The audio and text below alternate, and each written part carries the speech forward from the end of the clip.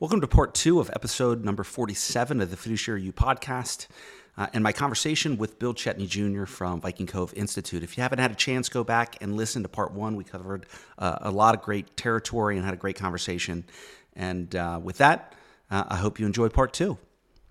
Yeah, and it's interesting the innovation piece. I would say that and people who listen to the show or see me on LinkedIn or whatever know, and quite frankly, that know my story or hear me all the time. No, I'm constantly harping on this around the retirement space. Like we need new fintech. We're in a lot of ways, we've been like technology laggards. And there's a host of different reasons.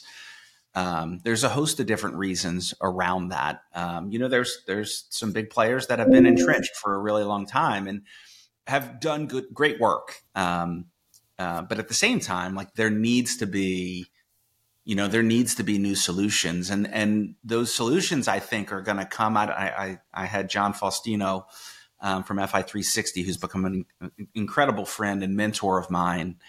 I had him on the show a while back, and he talked a lot about the trend of practitioners that are going to kind of jump into fintech to kind of create solutions. Mm-hmm.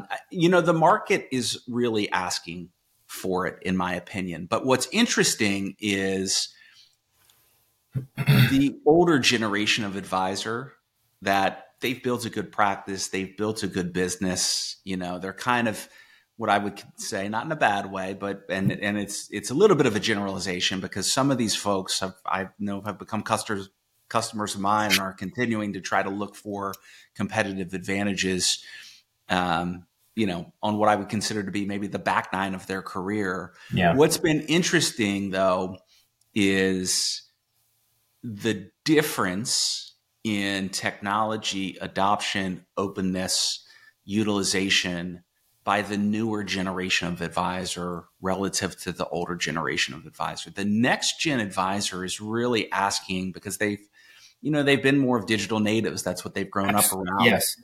They want, hey, I'm trying to be successful and build my career and find clients and serve clients. And yes, how do I have more arrows in my quiver? How do I have more tools? And what I would say is that the one thing I've been very impressed about by the aggregators is, in part, I just think, they're growth driven. And so they're looking for more and more kind of tools. Whatever we can give our advisors, we want to do it in a smart way. And I do think the trend over the next 2 to 5 years is for these aggregators to move more into what I would consider to be an integration focus. So from aggregator to integrator. But I've been very impressed by aggregators that are like, we want to grow. If there are things that are going to help our advisors, we can equip them. We want to do that. But I think the firms, even if you're an older advisor, and so a couple of learning points here, if you don't innovate, the marketplace is going to take your clients from you. You may not think that can happen. You may say, hey, there's no way my clients love me. I'm sure they do. But if you don't continue to innovate, a couple of things are going to happen. One, the marketplace is going to take your clients away from you because there are firms out there innovating big time. But the other thing is, if it's not just about you, it's about your next generation. And that's one thing I think that was interesting being at the conference. And I think your vision, and maybe you can talk a little bit about this, is it's not just about the legacy who's been around 20 years and has like the gray hair, the gray beard like I have, and has done it the same way for a really long time. Firms need to be thinking, the ones that are starting to think about their tech stack with their next gen advisor in mind is, in my opinion, are going to be the firms that are going to be in the best position to compete, not over the next 6 months, but over the next 6 years, if that makes sense. And what are you guys trying to do? Because you have a lot of mature firms that are part of Viking Cove. How are you trying to partner with them to really connect to kind of the next gen? And what's the value prop you feel like you can offer that next gen advisor? Yeah. So I think for the old guard, right, for our longest, standing members. First off, you want the best for everybody, right? And the average age of an advisor right now is like 55 or 62, something like that, right? And if you look at M&A right now, largely backed by insurance, right? Follow the money, specialists becoming generalists. That's a whole nother thing we could talk about later. But, you need to think about succession planning or sell, right? I mean, it's M&A is slowing down now. I don't know if you saw, I think you mentioned it to me before, but Dick Darien with Wise Rhino, Yep. he put out an article saying how things are really cooling down rapidly. But if I was 60 years old and I was $1 million producer and someone offered me 10X, I'd say, thank you so much. And I would take that and I could do whatever I like. And that's a beautiful exit. It's a good way to sunset. But if you're looking to have someone take that practice over, how are you training them? How are you gearing them out? How are you going to save them from attrition of the book? Right.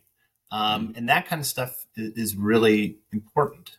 So, if I were to sell and just walk away with, a healthy profit, I could totally just, put the sunglasses on and never look back. Right. And then that's your problem down the road. But I think what aggregators are looking towards is the same thing we're looking towards, is the same thing that a 2-person shop with a new young person coming in is looking for, is how can I make structure to where this person can easily transact, right? So what we're doing right now is, we have like things that address certain needs, right? But again, we also have partners and a tech stack that allows people to transact, run their business, right? So with Fiduciary RX, we love that because you're going to be able to really document what you are doing for that plan. And it always comes down to, what have you done for me lately? Right. Mm. Or let's say your relationship moves to another company and a new person comes in. What do they do? Oh, well, I've got a guy who does a great job on retirement plans, right? Something like that, where you're going to be able to qualitatively show the service is good. And then the tech stack we're working with, and we have been customizing it for 4 years now since we connected with them, is Bidmoney. So their founder and CEO, Stephen Daigle, started out as an advisor. So like you, he really has that perspective. And, I didn't get to talk about our value adds, but one of the things we offer to our members, complimentary, is a 5500 tool and a startup prospector, right? These are companies that have yet to sponsor a plan, right? So we have ways for advisors to go out and find business. And then from there, we have systems that will show, hey, what's your net tax benefit? Give me X amount of data points, and I'm going to be able to tell you really quickly, is a cash balance, new comparability, safe harbor match, what's going to be the best outcome for you. And then from there, we have digitized, and this is a totally, this is not overhauled. This is just totally new code. This is new tech. We have a system to where you're able to RFP, paper, and then have ongoing due diligence on your client. And you could RFP and paper them in 10 minutes, right? Obviously, some conversations are longer and more nuanced. That's how powerful it is. Think about DocuSign. Remember, it would have probably a huge pain in the butt. Not that I know, because I've been doing digital, but to get wet signatures, or here, I'll send you this and fax it to me. No, you need to make it so easy. So those are a few things that we've done to help the younger advisor. And I think for me, as my vision looking ahead, I want to gain as much knowledge as I possibly can from our existing base. There's so many smart people. And then I need to reach out either into the next generation in the offices or out to the marketplace abroad. And if you're listening, and you're going to be in the business for 30 years, give me a call. But, and bring them in. And so when people sunset and move out, we're still able to innovate, grow, and foster this community. So it's interesting because it's hard to find. There's no group of, 25, 35-year-old retirement advisors in ready supply. They're usually at Morgan Stanley or wholesaling, or, they came up in the business because of family like myself. Right. So that's a very, very unique challenge. One that it's going to be a lot of fun to get done. Yeah. Yeah. And I think, it'll be interesting just to see, kind of getting back to that convergence is,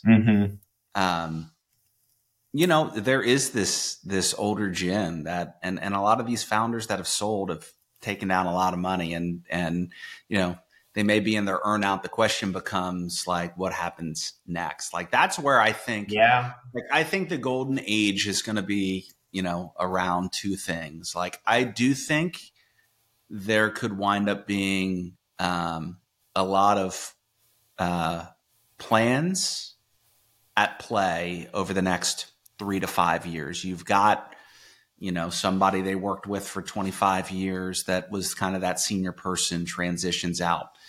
It's probably not going to go out to market right away, but that creates, and quite frankly, a lot of the M&A, and I know like Fred Barstein's talked about this. Yes. And I've even seen it with some consulting that I've done, is that, M&A is triggering RFPs. Like, oh my gosh, the advisor RFP. Absolutely. The advisor RFP and triggering that, not necessarily to there's a major intent to make a change, but hey, there's a new firm now, we need to go through the process. And typically in that RFP process,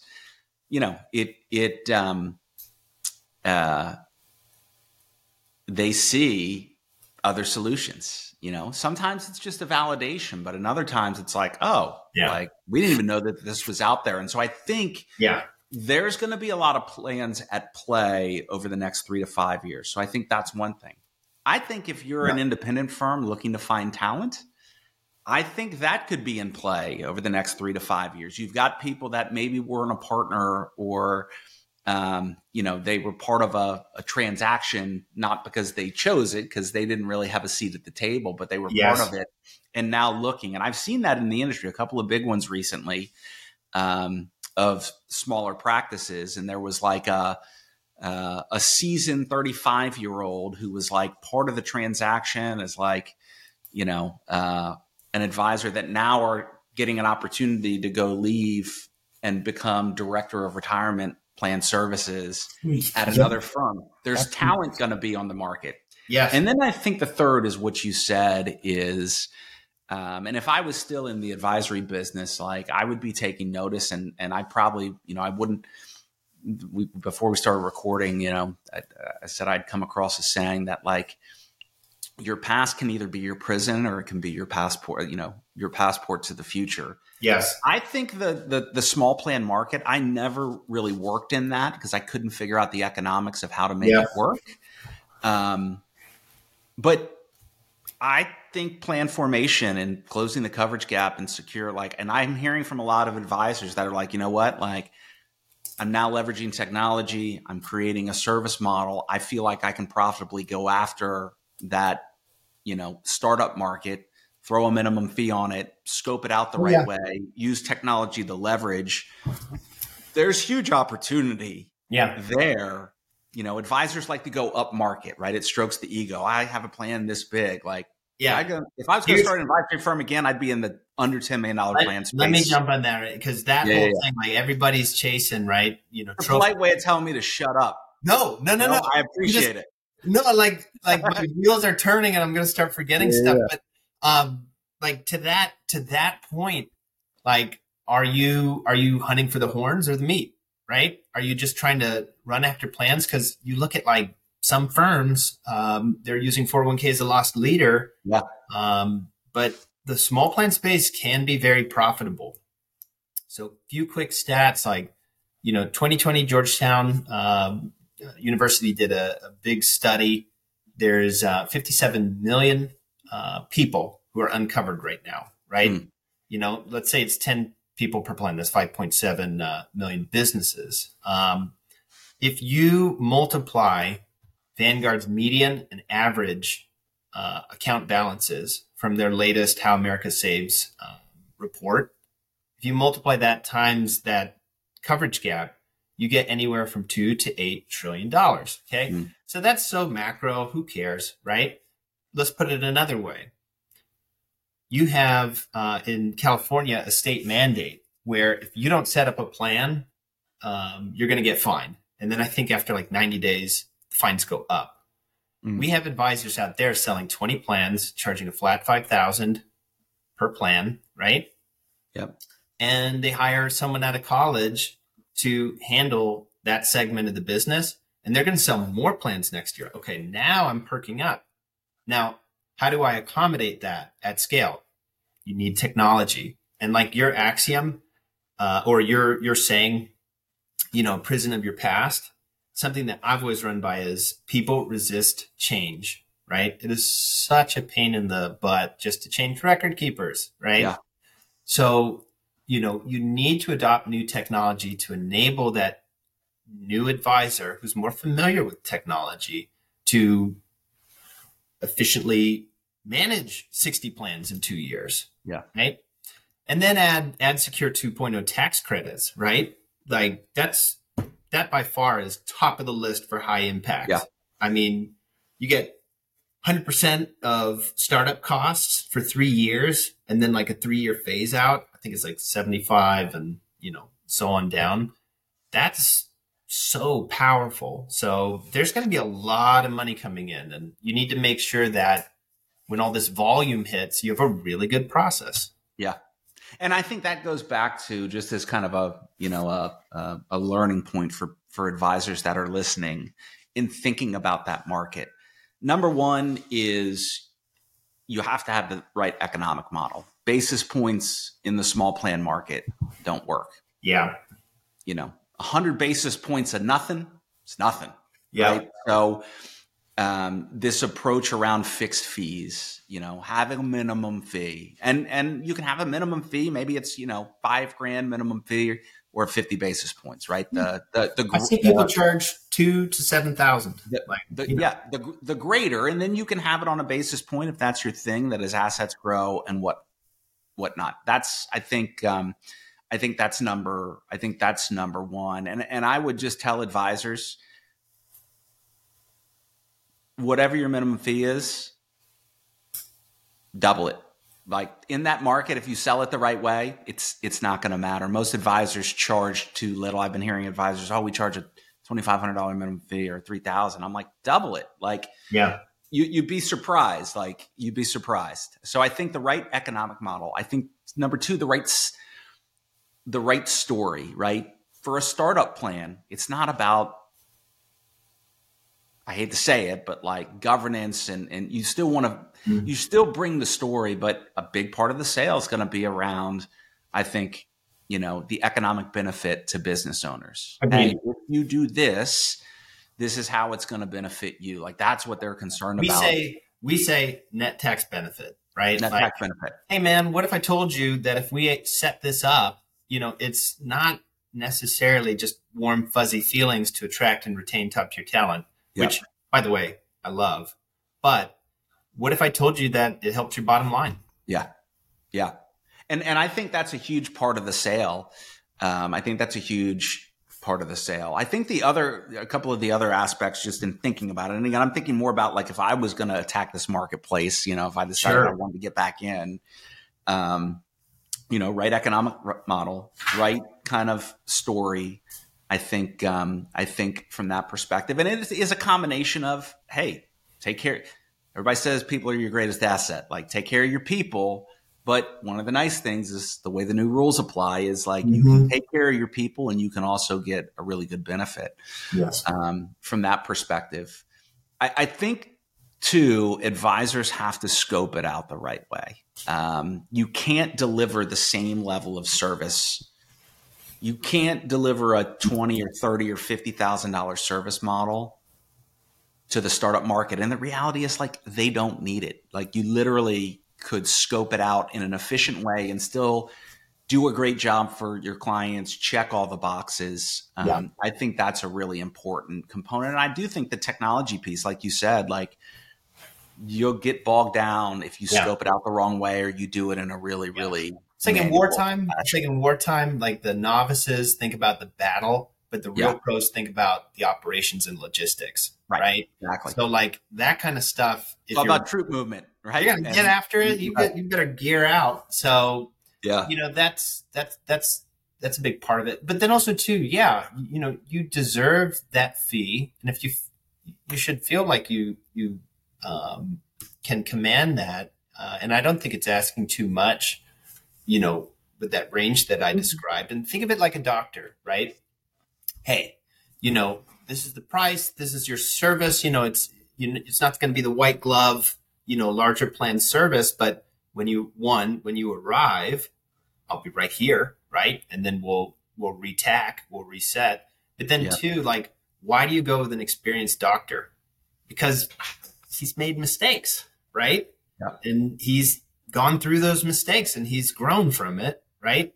So when there's a fire or like something happens, you have me to come in and, solve that problem. So it's absolutely worth, the fee that I'm charging. Yeah. I the nice thing too, is if you position the right way as it's a different sale, right? It's a different story. Like, number one, if they're not willing to pay a minimum, you don't even want them as a client, because, the purpose of business it's about profit, right? You could have, a client that pays you $100,000, but if it costs you $150,000 to service that client, like, that's a bad client. Doesn't matter about the revenue. It's about the profit.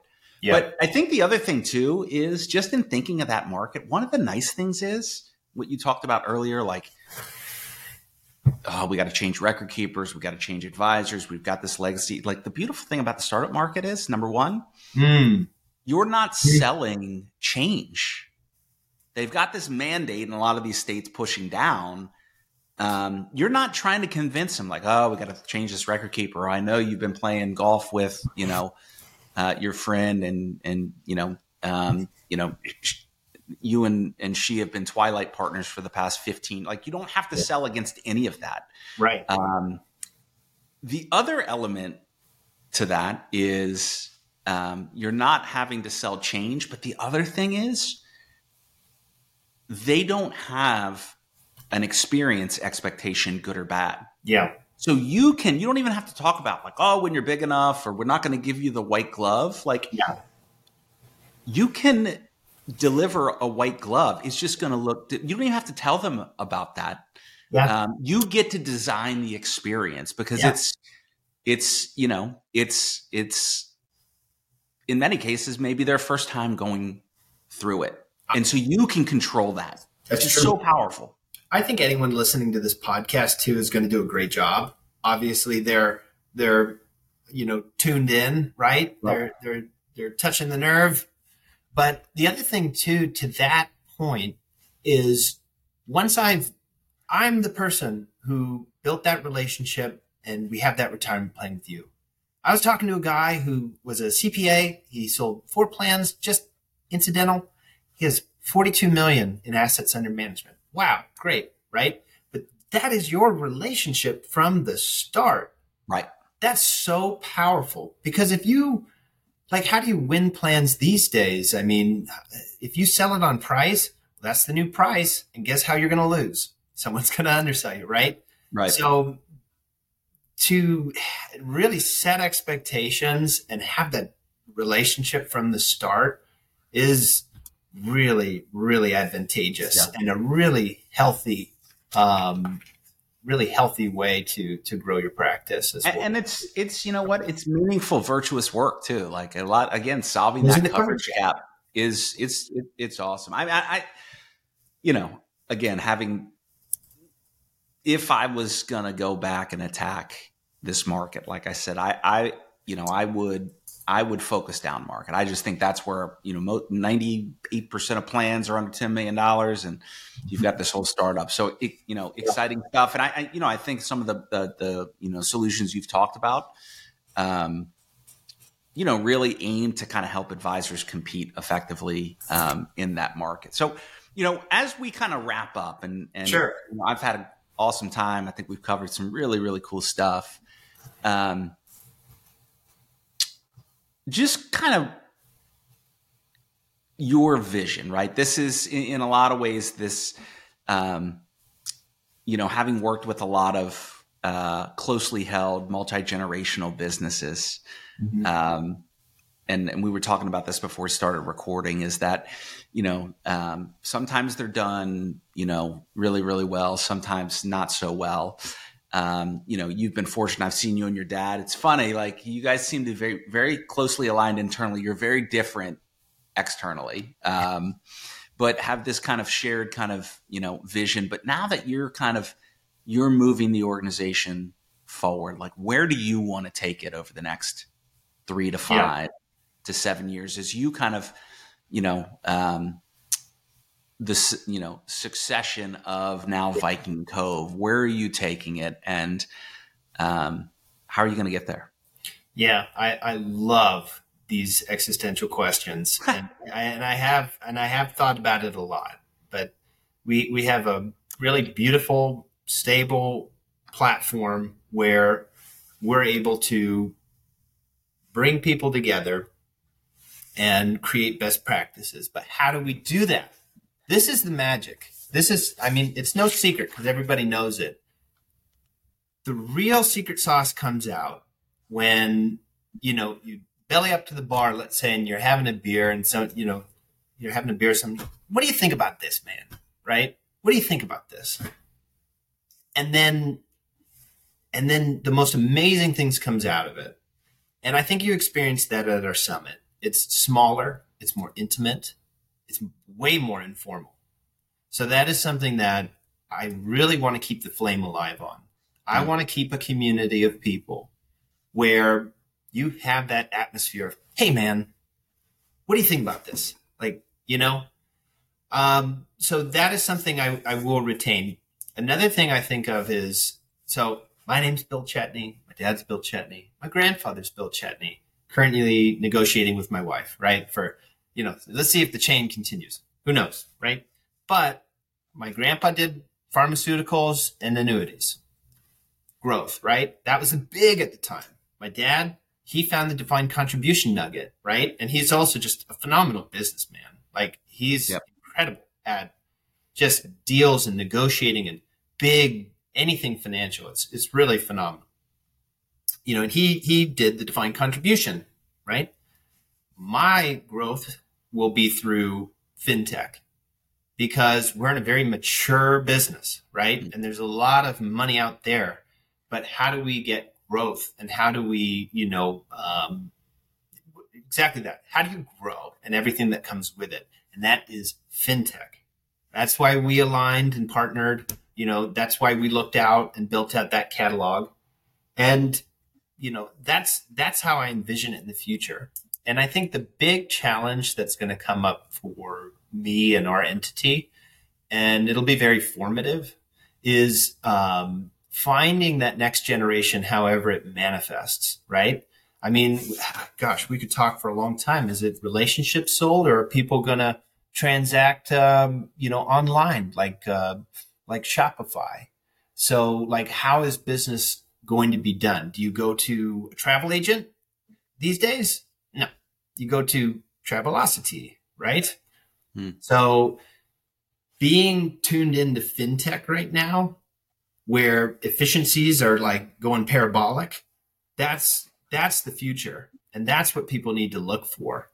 So that's what we're doing here. So awesome. Well, Bill, I have thoroughly enjoyed it. I've enjoyed just our burgeoning friendship over the past year or so. Excited about both your past, but where you're going in the future, and just all the best. And I think excited about kind of what we're doing, what we're trying to do together as well. So where can people stay connected with you or get in touch with you? What's the easiest way that if a listener says, hey, I want to learn more about Viking Cove and how that can benefit me, like how would people stay connected with you? Oh my gosh. Absolutely. So for me, it would be LinkedIn is really good. I'm Bill Chetney on LinkedIn. My dad's William Chetney. I'm Bill Chetney on LinkedIn. You can direct message me there. My email is bill@vikingcoveinstitute.com. But no, likewise, Josh, I really appreciate talking with you. I think you have a really strong vision as well. And let's get you up to Viking Cove so you can, we'll get you up there and we'll just get eaten by a bear. Play.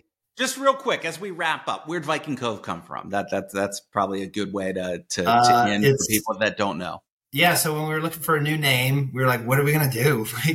And we had like a board and we had like all these different names and like, oh my God, this one's patented and we can't do this or that. Like, oh yeah, we run a summit in Haines, Alaska once a year and the venue's called Viking Cove. And it was the same color scheme and so many people had been there. So, and Vikings are cool. So with that, we did Viking Cove and you can check it out, www.vikingcove.com. And you can see where we take people up. It is the Jackson Hole for the retirement world for independent. Okay. All right. That's the first time I've heard that. Okay. All right. I love it. Yeah. I love it. Well, my best to you. Thanks for being on the show. Had a great time. And as always, keep fighting the good fight. Thanks, Josh. Appreciate you.